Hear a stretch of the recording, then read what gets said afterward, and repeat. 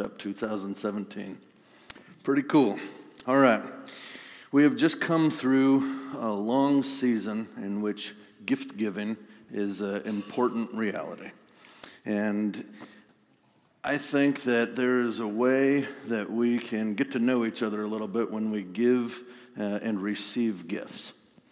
And so I think of growing up when we would get together, usually in Monroe, Wisconsin.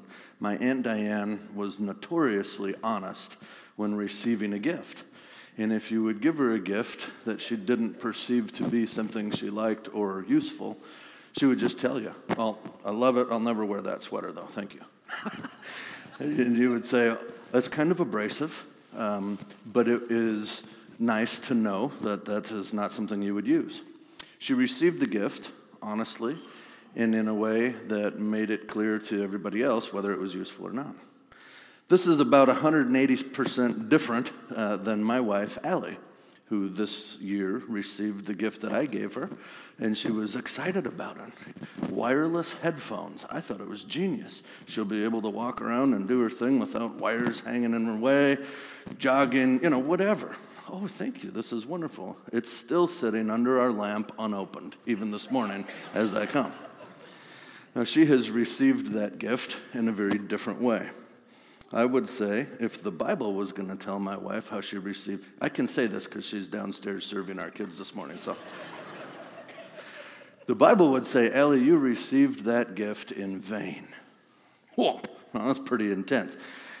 What it means is you've received the gift in a way that has had no meaningful effect on your life. Okay?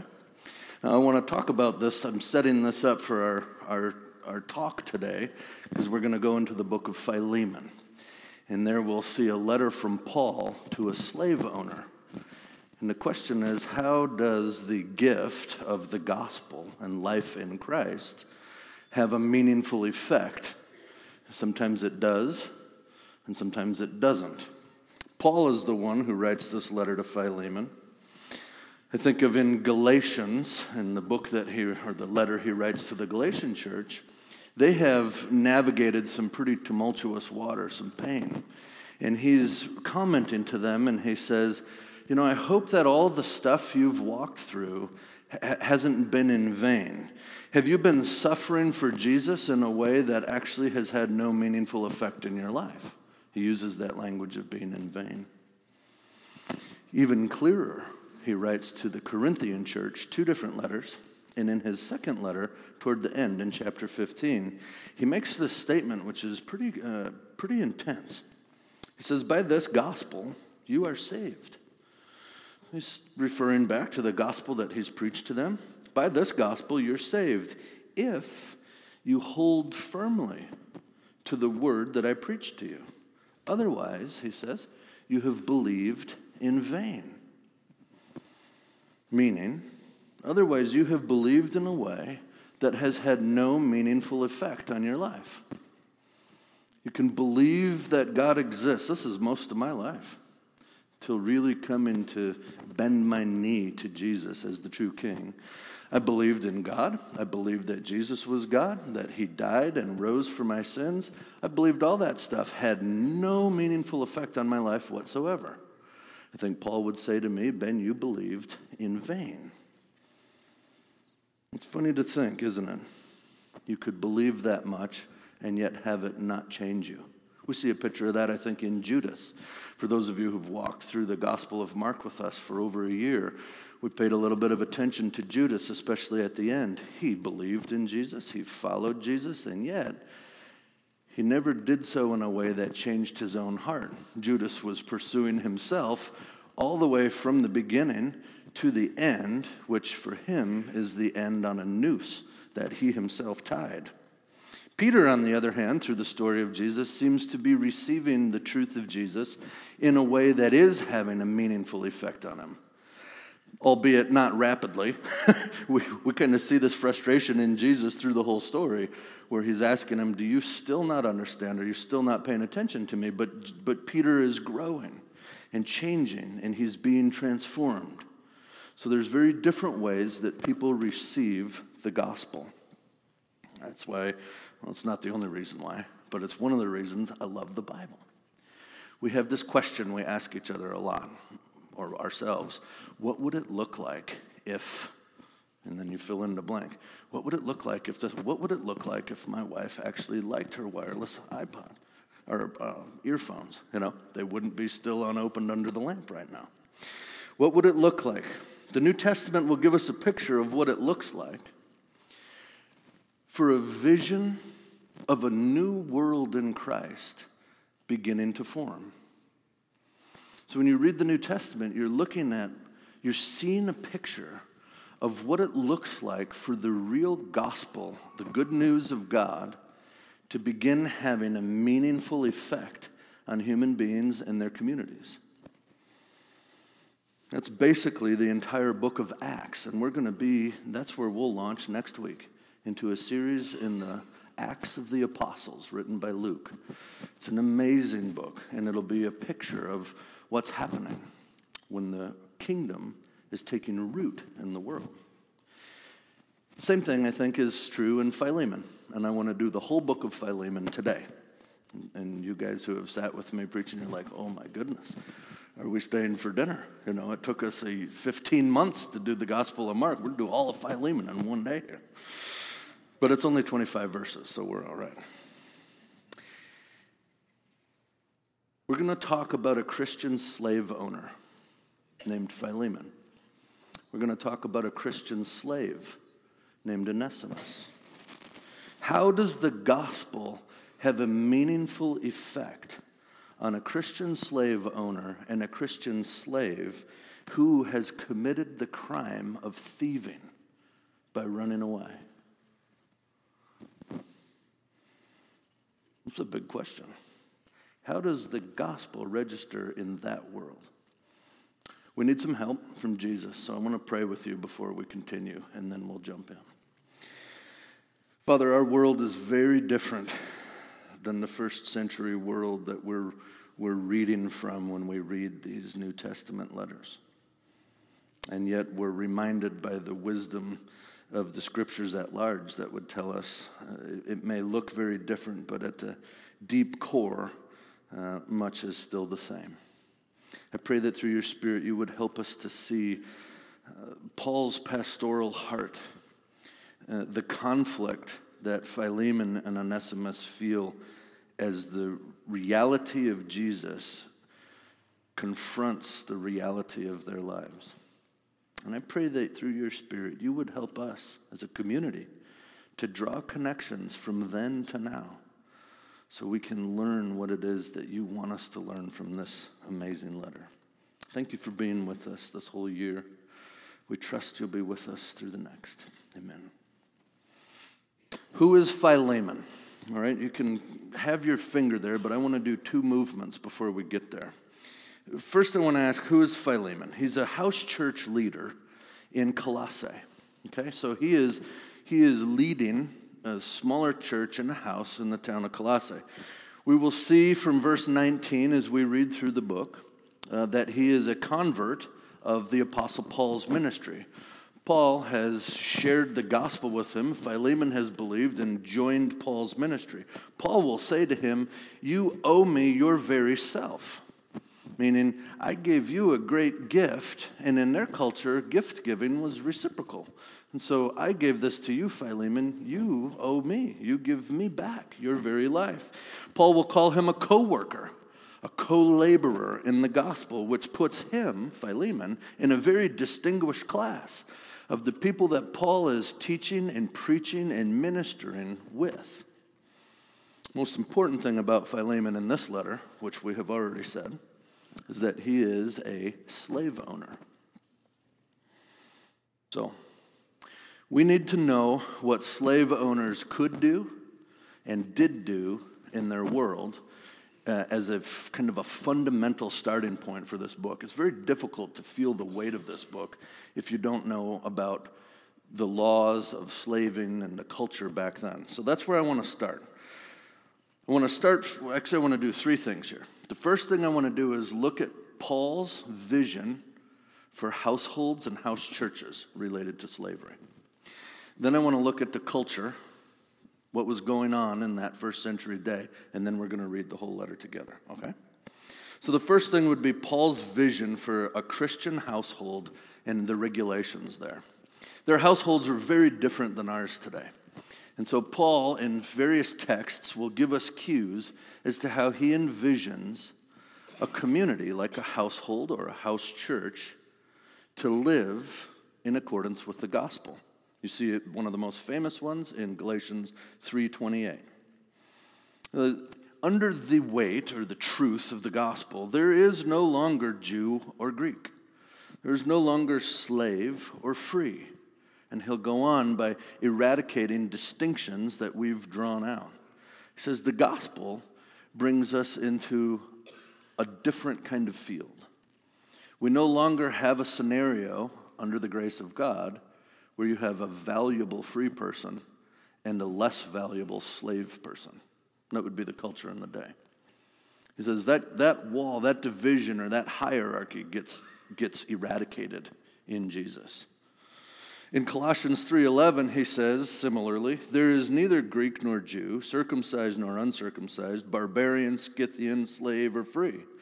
But in Christ is all and in all. Christ is all and in all. Meaning, these divisions we've formed get dissolved in the gospel. This is a radical vision. You and I see it and we say, well, yeah, we abolished slavery quite a while ago. Good thing. This must have been the beginning of that. But it really wasn't. What Paul's talking about is mind-bending in his world. So he has this wild idea, this beautiful vision for a new kind of world in Christ.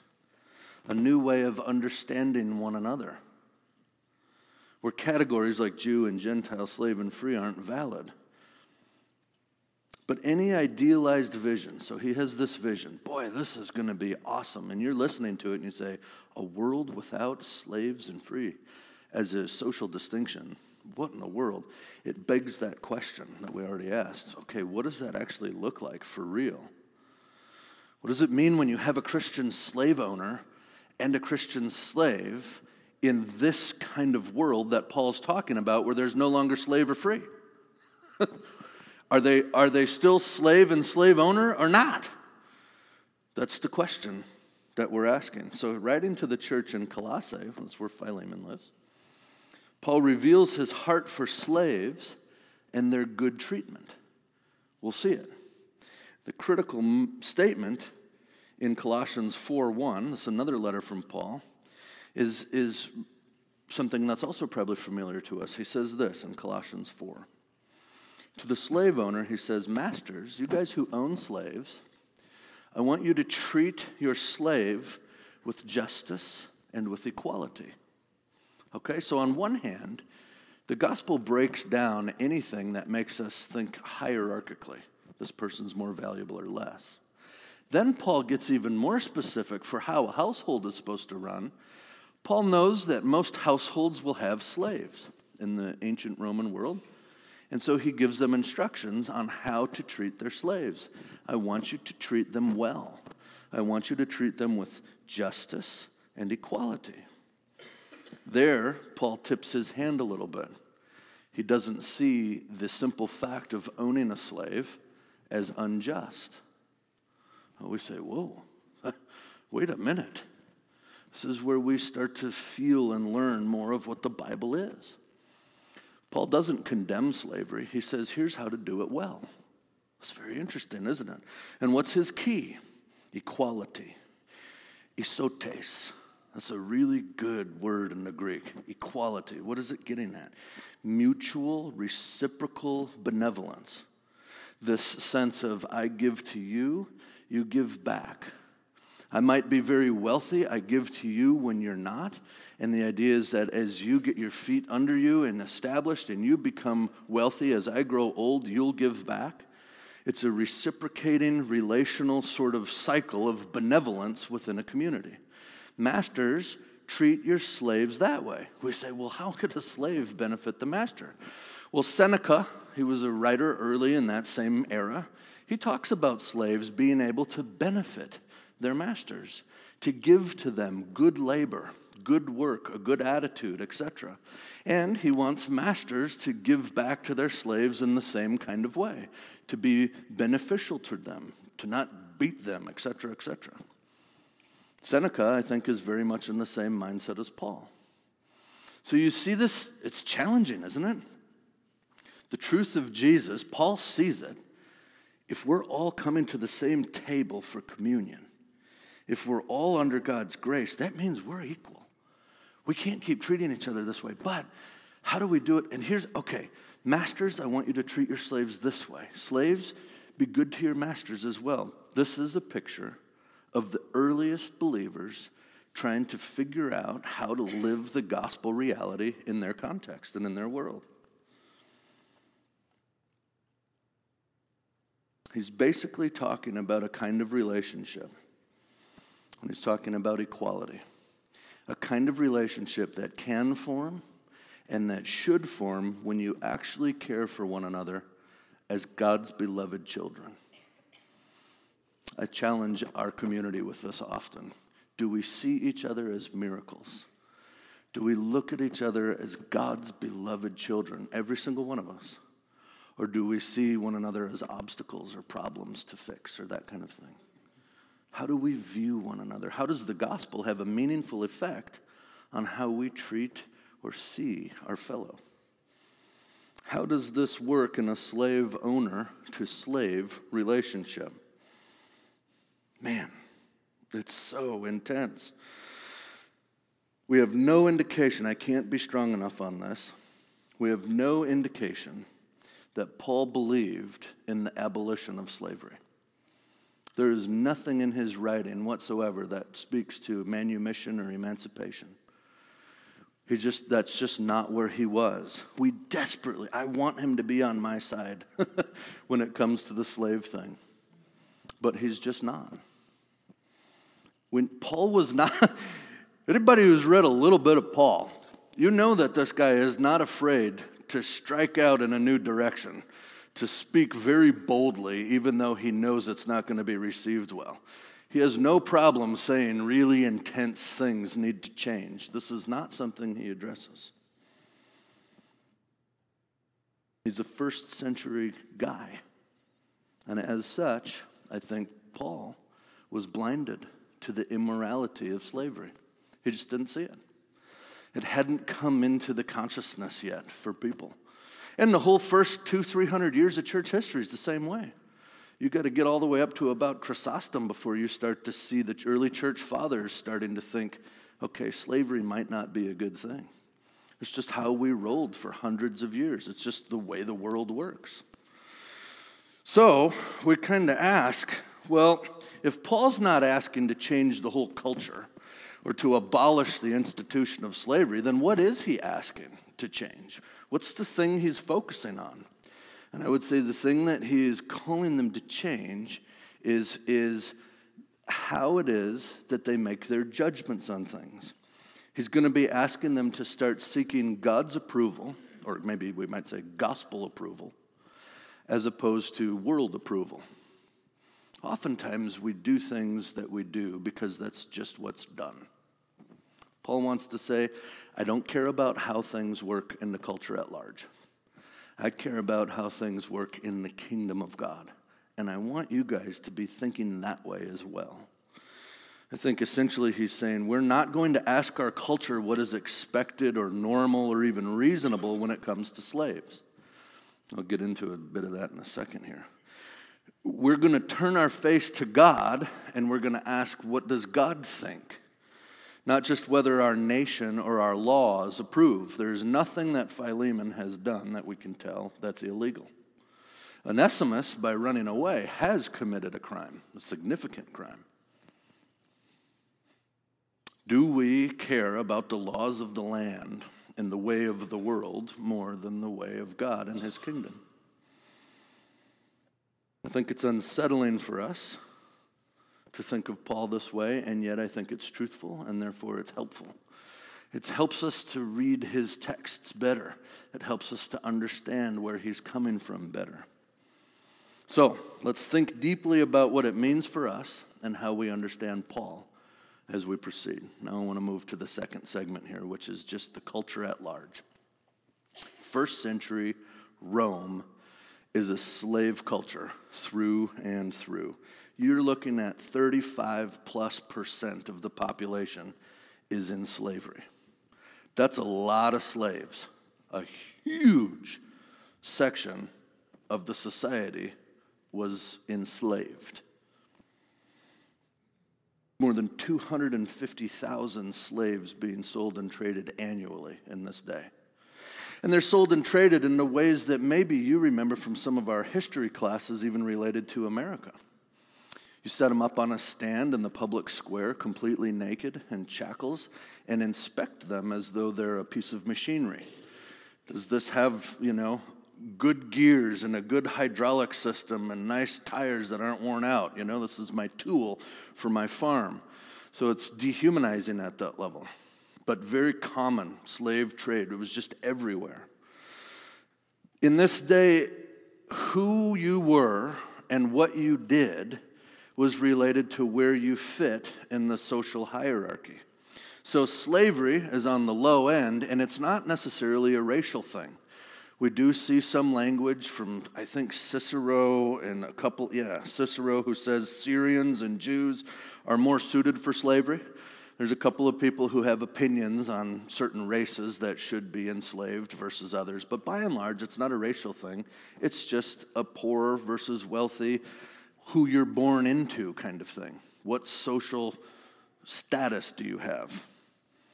Aristotle, who came long before Paul, helps us see the mindset of slave owning. We kind of respect Aristotle and Plato, right? These great philosophers, really brilliant guys. They give you a little bit of a cue as to what slavery meant to them or what slaves were. Aristotle calls slaves tools that are lifeless. Some tools are lifeless and some tools are living. Slaves belong to the second category, tools that are alive. The usefulness of slaves diverges little from that of animals, he says. For such people, slavery is an institution that's both efficient and just. So he's like, look, if you're born this way, being enslaved is a gift to you. It's a good thing. It's what you were built to do. I don't know that any slave is like, oh, good, thank you for this wonderful job. I feel wonderful about that. But this is just the way that they thought. The soul of a slave has no soundness in it, says Plato. A sensible man should never trust that class at all. Notice it's a class, slave class. So here's our takeaway, I think. Slaves in this culture were people who were seen as morally inferior and just plain inferior overall. They're literally a lesser kind of human being. You could not inherit anything. You could not marry. You're more or less, legally speaking, you're people who don't really exist. You're a person, but you're not really a person. Again, you're a tool or a material or an object. Some masters, I read one this week named Columella, he would reward his slaves, and he wrote this whole book on how to care for them. He would say, if you have female slaves, give them rewards for the amount of children they produce for you. If they produce 3 children, take the labor away from them. If they produce 4, give them freedom. Now, it's kind of a 4-for-1 deal, And children for slaves in a slave household, which was basically all of them, were kind of like puppies or kittens in a litter. When they had the children, there was nobody at all thinking it would be, we need to make sure the kid stays with mom and dad, you see? They were, now I have another tool to either use or to sell. I could go on and on and on. I think you know I could. But I want you to feel what Onesimus grew up in. This was Onesimus. We don't know how Philemon got him. Philemon might have got him by buying him. That's somewhat likely. I would probably guess Onesimus was just born. He was one of the slave women in Philemon's household who gave birth to Onesimus. All right? We don't know. It's just speculation. But Onesimus was a slave in that culture. Philemon was a slave owner in that culture. Philemon has all the power. Onesimus has 0 power. And Onesimus decides to launch what you might call a private revolution. He runs away. They say that when a people is made to be powerless, eventually there is a reaction, which first turns to rebellion and then to revolution. I think we've seen that through human history, haven't we? Well, this is a little rebellion that Onesimus is going to wage. Legally, running away was a straight-up crime. Onesimus did not own himself. So, by running away, he's stealing a slave from Philemon, and he's stealing labor hours at the bare minimum. It is very possible that he will be subjected to beatings. Runaways would have their appendages cut off, sometimes both hands. I don't know why you would cut off both of the hands of your slave. I can't imagine they'd do much good work for you after that. But still, it was maybe a fear thing. It was brutal when you got caught as a slave. Often you'd have an iron collar around your neck for the rest of your life to let people know this person tried to run away once before. You had slave hunters lurking everywhere. You had public forums with we have pieces of papyrus from the first century with little advertisements from slave owners. Hey, he's somewhere around 20 years old, has a thin chin with a thin beard. You know, the descriptions, it's kind of eerie to read them. I wonder if Philemon didn't have a little post-it on a piece of papyrus down in the town square. Had contact information from the masters. If you find my slave, here's how to get him back to me. It is likely that Onesimus knows that Philemon is probably looking for him. It's just what you did. That's the way of the world. It is likely that this is why Onesimus needs an advocate like Paul. And I think that might be what drives him all the way to Paul. Okay? So, let's open up to Philemon. Again, it's not a very long book. It's at the end of your Bibles, kind of go 1st and 2nd Timothy, Titus, Philemon. You look at, maybe find the book of Hebrews, and it's just one before it. It'll only be one page in your Bible, most likely. Somebody shows up to Philemon's household carrying this letter. You've got to imagine yourself there. We don't know who it is. Might be Epaphras, might be Onesimus. They show up with this letter to Philemon. If it's Onesimus, he's coming as one who's totally powerless. And even if he's not there, he's waiting for the answer. What happens to Onesimus' life is 100% dependent on the nature of Philemon's character, what kind of man Philemon is going to be. Okay? Imagine all the slaves sitting around in the household. What happens to Onesimus will have real impact on you if you're one of the slaves who's part of this house church. So you can imagine they're waiting and listening. What's he going to say? What's he going to do? All right? And then Paul puts Philemon on the block, on the stand. He makes an appeal to him. My professor, Scott, he says this. This is good. This is one of the most pastoral moments that you will ever see in Paul's life. Paul knows certain things about his power that he doesn't want to use, but he's still using. It's great. He knows he comes with the weight of apostleship, but he doesn't use it, but he does. He's not going to be passive-aggressive. He's not being manipulative, but he's being rhetorically potent. And it is a peculiar way to address this issue. It is. Philemon's kind of a weird book, just as much as it is powerful. So here we go. Philemon, verse 1. Paul, a prisoner of Christ Jesus, and Timothy, our brother. He's right off the bat, Paul's setting the tone. I am a prisoner, he says. There's no apostolic saber rattling here. He'll do that in some other books like Galatians. But here, he identifies with Onesimus. I too am a prisoner, but of Christ Jesus. I'm writing to Philemon, our dear friend and fellow worker. Oh, Philemon's like, oh, good. All right, I'm stoked so far. I'm identified as a fellow worker with the Apostle Paul. That's great. Also, Aphia, our sister, and Archippus, a fellow soldier, they're stoked. They're in the room. I got to mention in a Pauline letter. This is fantastic. So far, so good. And to the whole church that meets in your home. Verse 3, grace and peace to you from God our Father and the Lord Jesus Christ. I always thank my God, he says. I love it how he does that. I always thank my God as I remember you in my prayers because I hear about your love. Don't forget, Philemon. I hear about your love for all his holy people. Don't forget your slaves. And your faith in the Lord Jesus. I pray that your partnership, koinonos, that's an important word in Paul's writing. I pray that your partnership with us in the faith may be effective in deepening your understanding of every good thing that we share for the sake of Christ. Wow. I want our partnership to be something that is effective in deepening your understanding of every good thing that we share. What does that mean? Deepening your understanding. Well, we're going to find out here.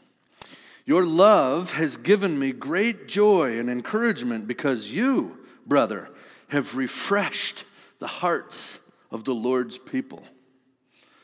Okay. He's coming strong with accolades for, I am stoked about your love. I am stoked about your faithfulness. I love the way that you're going to help to refresh. He's really bolstering up the good things in Philemon. But he uses that word, fellowship or partnership, koinonia.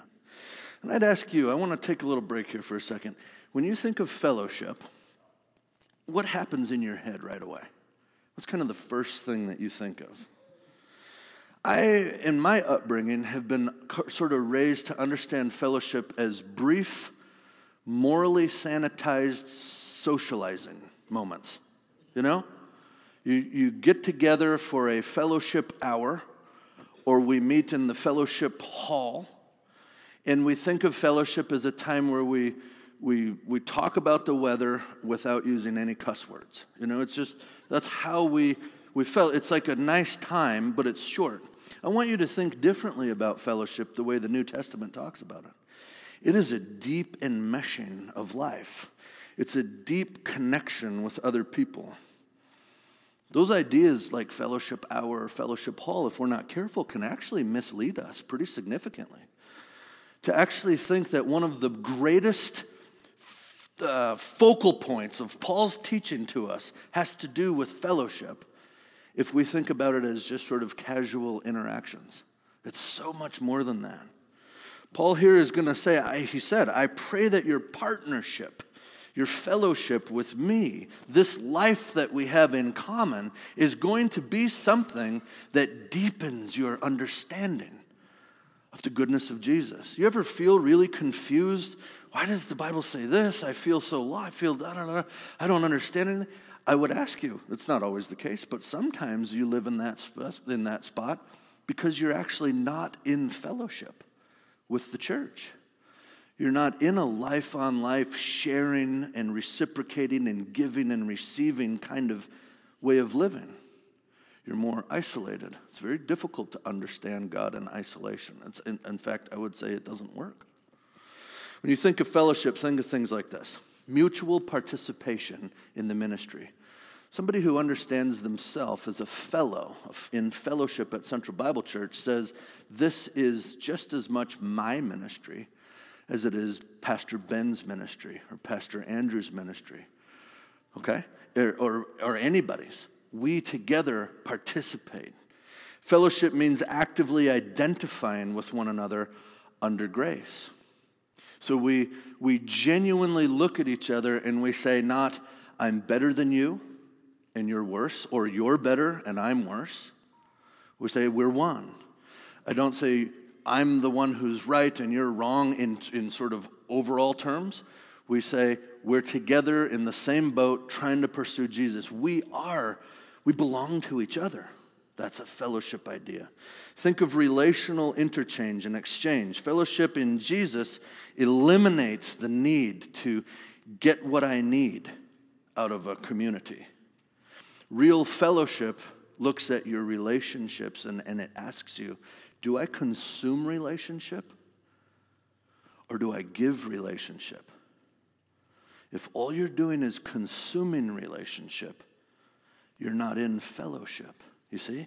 Fellowship is a two-way street. It's beautiful. So Paul has said, I pray, Philemon, that through my fellowship, my partnership with you, and in our work, you're going to understand the gospel in a much deeper way, and it's going to apply to this thing that's gone down with Onesimus. Okay? So here's where Paul is just going to flank him. Verse 8. Therefore, okay, I've just said a bunch of awesome stuff. Therefore, although in Christ I could be bold and I could order you to do what you ought to do, I'm not going to do that, wink. Yet I prefer to appeal to you on the basis of love. I want to appeal to you. I want to have you think about this for yourself. Now, anybody in here who's a parent, you imagine saying, you come up to your kid and you're like, now, Wesley, I know that I'm your dad, but I don't want to appeal to you on the basis of my father. He's like, it's a fatherly command, one way or the other. He's already getting it. So he says, that's not the way I want to roll, but he kind of is doing that. Here he says in verse 9, it is as none other than Paul, an old man, and also now a prisoner of Jesus Christ. Don't you feel sorry for me? I'm just an old guy here. I'm imprisoned. Would you just please kind of think about this with me? And I appeal to you for my son, Onesimus. Oh, that's a big word. Who became my son while I was in chains. Formerly he was useless to you, but now he has become useful to both you and to me. The slave who ran away is now Paul's son. Something has changed.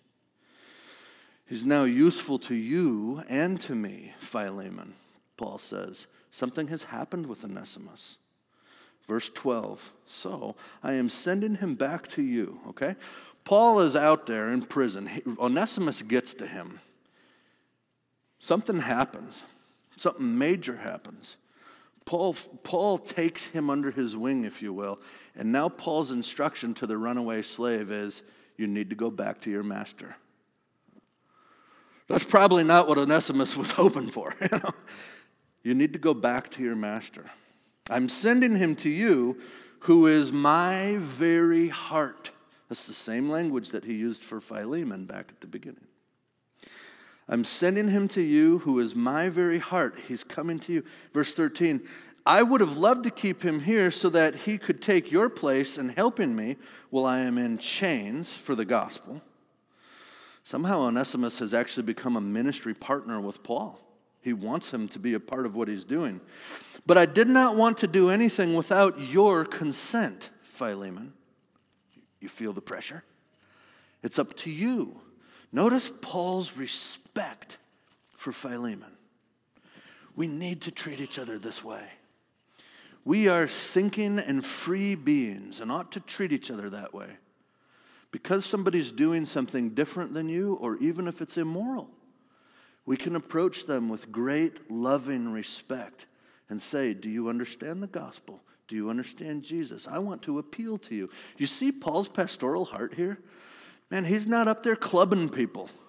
There's no thumping here. He's genuinely saying, look, let's perceive this better. Perhaps the reason he was separated from you, verse 15, perhaps he was separated for a little while so that you might have him back forever, no longer as a slave, but better than a slave, as a dear brother. He is very dear to me, but even dearer to you, both as a fellow man and as a brother in the Lord. Whoa, a brother, a son, an eternal friend. Paul is trying to locate the reality of their relationship into the framework of God's eternal kingdom. And he's saying, in this world, in Jesus' new world, you guys are brothers. You guys are forever friends, okay? And now we start to treat each other that way. We start to treat each other that way. There's something different when I lived in a very small town in Wisconsin to Portland. We knew everybody. You knew everybody and everybody's kids and who did what and who was going where and all that stuff. There was almost a sort of community respect you had even for people you didn't like. In the big city, I've found that because we're all moving past each other so quickly, it's almost like it's easier to be cruel toward each other. Even easier would be on the internet. But I think here we have this sort of sense of, I may or may not be with you for any period of time, so I can kind of treat you however I feel like treating you in the moment. But in the gospel, in the kingdom, we say, I'm going to be with you for 52 trillion years. We're going to have to learn to get along. I might have to start thinking about you as somebody I want to be around instead of somebody I just want to avoid. That's amazing. All right. I get excited about this stuff. If you consider me a partner, koinonos, again, there it is, a fellow, welcome him, Onesimus, your runaway slave, in the same way that you would welcome me. Ooh. If he's done anything to you or he owes you anything, send me the tab. We don't even know how Paul could have paid that tab. He didn't have hardly any money. That's a common source of debate. Where did Paul get the money to back that up? But it's funny what he says. He says, I'm writing this with my own hand. I will pay it back, wink, not to mention you owe me your very self. If you want the cash, no problem. Just remember you owe me your soul. Isn't that good? I love Paul. Oh, it's amazing. He wants him to welcome him back into the life of Christ. This means, Paul is saying to Philemon, I want you to show Onesimus forgiveness when you have the legal right to beat him. I want you to show Onesimus brotherhood when you have the legal right and the very common, normal way of thinking, which is to set him below you where he belongs in the tool shed, because he's a tool. No, he says, I want you to treat him like a brother. Restoration, restitution, starting over again. This is what Paul is calling Philemon to. And he's willing to put his own resources behind it to make it happen. Verse 20, I do wish, brother, that I might have some benefit from you in the Lord. Refresh my heart in Christ. Isn't it beautiful? On the beginning, he said, you're this kind of guy, Philemon. You've already refreshed me. Now he says, do it again. Let's stay the course. Refresh my heart in Christ. Confident of your obedience, he said. I know you're going to do the right thing, Philemon. Confident. Before the term was love. I'm confident of your love. Here he moves it to a different verb. Obedience. I'm confident that you're going to obey. And look at what he says next. I write to you knowing that you will do even more than what I ask. Paul has so much hope in his friend Philemon, his co-laborer. He sees him doing something or knows he could do something terrible, but he doesn't go vitriolic or condemning on him. He invites him with love, encouragement, building up the good qualities he sees in Philemon. He says, you're going to not just obey, you're going to do even more. I would say, true believers, don't ask, where's the line? At what point does it become sin? That's not a believer's question. A real believer in Jesus doesn't say, how much is required? Those are still the questions of the self-seeker. How much can I get away with? How much will it really cost me? The real believer who says, I am going to live for eternity with a God who gives everything to me simply by speaking in. I'm not self-seeking anymore. I'm just living for him. That's the true believer. He wants Philemon to be there. I know you're going to obey this and even more. You call him a brother, that's step one. You can almost see the trajectory of the New Testament, which I believe does lead to total emancipation, total manumission, a total abolishment of slavery. We know that. It's crucial. Paul didn't see that then, but it's like he kind of did. If we're going to live in freedom and love and peace here in our church, but also in our private lives, we need to feel and embrace this heartbeat in Paul's letter to Philemon. I want you to feel it. See how he's pastoring Philemon, and pastor one another that way. through invitation, through love, through challenge, and through grace. Let's finish it. Verse 22. One more thing, prepare a guest room for me because I hope to be restored to you in answer to your prayers. Epaphras, my fellow prisoner in Christ Jesus, he sends you his greetings. So do Mark, Aristarchus, Demas, and Luke, my fellow workers. The grace of the Lord Jesus Christ be with you in your spirit. I've written all of this to you, Philemon, so that you would have the gift from Jesus himself, the charis, the grace. I want you to have that gift, and we know from Paul's other writing, he wants him to have that gift in a way that has a meaningful effect on his life, to not receive the gift in vain. Well, that's a good idea, but I still got to keep him. Who's gonna do the work? You see? To receive the gift in a way that changes him. Did Philemon actually set Onesimus free? Did Philemon set all of his slaves free? Would that have even been a good thing? All of that stuff we don't know except for this. Philemon's in your New Testament. I doubt Philemon would be in your New Testament if Philemon said, no thanks. Right? I think Philemon set him free, at least to the point of calling him a brother and receiving him back in the way that Paul had instructed. I suspect that if he had not done that, we wouldn't have it in our Bible. Okay? Paul did not ask Philemon for, once again, he didn't ask him to set him free. He asks him to be restored to his relationship. He asks Philemon to treat him well. This is about the church. This is about the household of Philemon. This is about a brand new reality starting to emerge. It invites us to witness a picture of just how deeply the gospel sinks into the things that we believe and the ways we behave. This was radical for Philemon to receive this letter. I bet he was sweating. I bet his heart was racing. What is he asking me to do? The economic implications were huge. This was a major deal. But here they are, an early Christian community, trying to figure out what it looks like to really live in a way where there is no longer Jew or Greek or American or Iranian, where there is no longer slave or free. There's no longer rich or poor in the sense of matters a lot and doesn't matter at all. They're trying to figure that out. You and I have great challenges today. Our culture presents challenges to us that was not on the docket for Paul.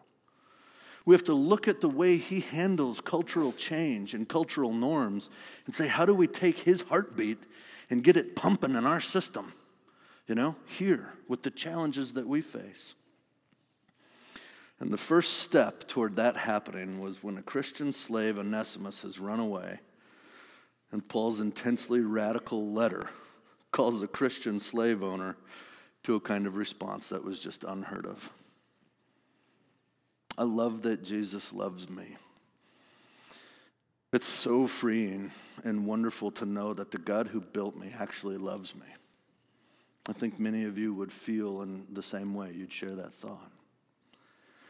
The kind of person that God is wanting me to become, to be transformed by the renewing of my mind, not conformed to the ways of the world, that new man is a little bit freaky to me. It's just so different than the way I've learned to work and operate and think. And yet Jesus is good. And I want to encourage you to trust him. This is where trust hits the concrete streets of your life. Because he is waking you up through his word. And you know it. You don't need me to point every conviction out. He convicts us through the Holy Spirit. He invites us into a totally new way of life. And at first glance, it feels really fun. When you really get down into Christian living, it's hard. But it's so beautiful and rich. I bet you that when Onesimus and Philemon reconciled and became one again, you know, their relationship was rock solid. They had walked through the difficulty of a broken world and come into the light of a saving gospel, and were literally experiencing divine relationship between two people right now. I bet they'll be buddies in heaven. Paul's vision was much greater than changing human laws or changing any particular culture. His vision was that the people of God in the churches that they worship together in would begin to live in this gospel way. I think he trusted that if we can live this way and we continue to carry out the mission of Jesus, cultures and nations will change, but the focus is on how we're living together as God's people. The main focus was within the church, the body of Christ. We need to hear this. It's a beautiful letter, isn't it? I have written to you on your bulletin a quote from a fellow I've been studying a lot from lately, John Barclay. We're about to come to communion after this. I want to pray with you, and before I do, I want to read this final closing quote. It is when we go together to this communion table and we receive the gift of God in Christ that I remember again most fully who I am as a child of God. Like everyone else there, by grace alone. All of my cultural prejudices, all human reckoning of success simply falls away. There is no longer slave or free. There is no longer, you see. There, at the communion table, I am stripped down of any human notion of worth, and I find myself one with everyone else there, each of us being reestablished together in Christ. Let's pray. Jesus, reestablish us together in you. We're not asking you for a how-to on how to get along better. God, as a pastor today, in love with this community that you have placed me in, I ask you to help us see the great vision of life together in your gospel and in your life. Help us to see how we are being formed together as a spiritual household. You're whittling us down and shaping us like stones to fit tightly together so that we would be strong in this world for you. Help us, would you please, to be reestablished in you, to be patient and loving, to be gracious and strong with each other, to enter into a true fellowship that can't be broken by sin or anything else, the kind of fellowship that you share with us. We love you. We trust you with our lives. Amen.